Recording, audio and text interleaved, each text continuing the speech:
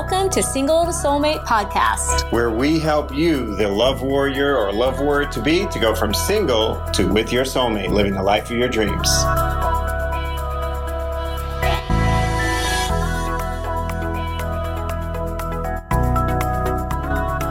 Today's question comes from Vanessa, and Vanessa is in Mexico City, Mexico.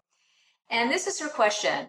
Basically, I started listening to Johnny and you for almost 2 months now, and the one thing I always hear you guys talk about is removing blocks.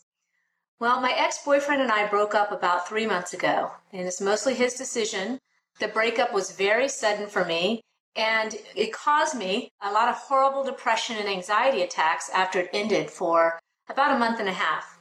We were only together for 9 months, but got to be very close during that time. And since our breakup, we have only had contact via text message and an email.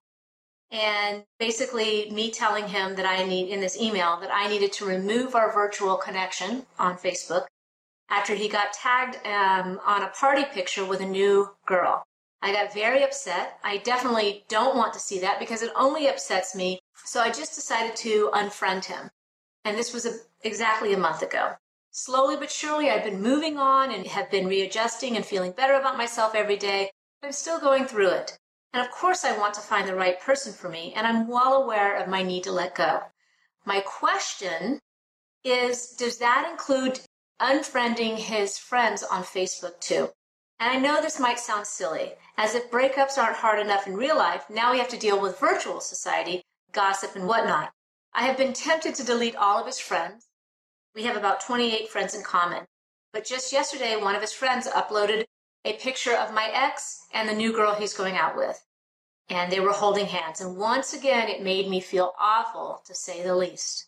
Especially because my ex started dating so fast after me. And I thought this man had loved me. And just like that, he moved on.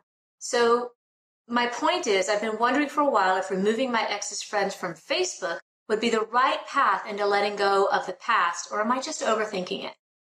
Another, she goes on to say, I'm quite torn because I like a lot of these people. Even though I probably won't hang out with them, I still see them around as most of them live in my neighborhood.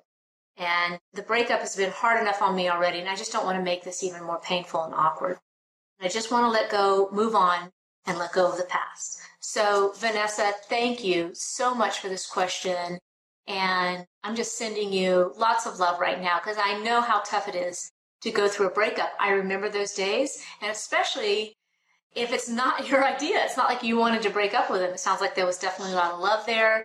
And yes, it sounds like he moved on fast for you. So I get it. I have 5 things to share with you.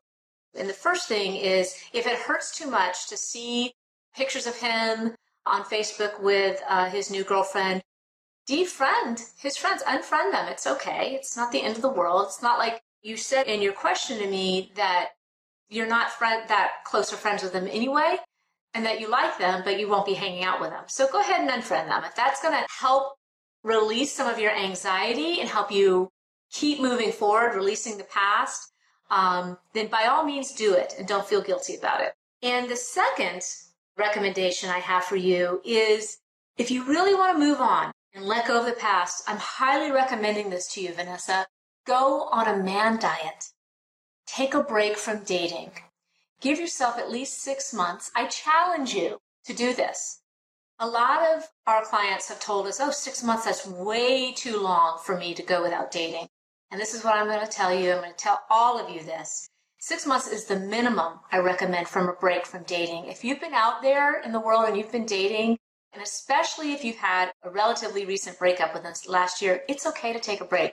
There's no rush to your soulmate. And I'm going to tell you also, if you're feeling rushed and you're feeling anxious and you're feeling in that kind of just a rushed energy, I don't have a better word for it right now, but a rushed energy to find your soulmate now and got to get out there more, that, I'm going to tell you, is not the energy from which your soulmate is going to be manifested. That is not the energy that your soulmate comes into your life. That is not magnetic energy to anything good in your life. So take a break. That's my highest recommendation. I recommend at least 6 months. This is what I did for myself. I took 1.5 years off. Okay, so if I can do it, you can do it. So my third recommendation is do the internal work. necessary to really forgive yourself for the choices that you've made in the past in terms of your dating, in terms of the men that you've dated, and really commit to really raise your quality attraction factor. And what do I mean by that? What is your quality attraction factor? Your quality attraction factor is your magnetic energy. It's your ability to, like, if there's a scale of 1 to 10, and 10 being the best man for you, the highest quality man for you, and 1 being, just not, absolutely the opposite, then you want to raise your quality attraction factor up that scale. You want to go up to a 10 and find your soulmate, and you may have to go kind of incrementally up, and that's okay. You don't always rush up to the 10 to your soulmate. So how do you do that? You commit, first of all, that you're going to do that. And that means forgiving yourself of the past, doing the internal work. And I'm going to tell you, I'm tooting my own horn here. I know it, but I highly recommend, the work that Johnny and I, the teachings that Johnny and I deliver are all about this, raising your quality attraction factor so you can be magnetic to the life of your dreams. And your soulmate is the amazing cherry on top, okay? Now, the 5th recommendation is no matter what, please, Vanessa, commit to yourself first. Owning your power, standing in your power, and really resonating with all these teachings that not only Johnny and I do, there are other great teachers out there as well.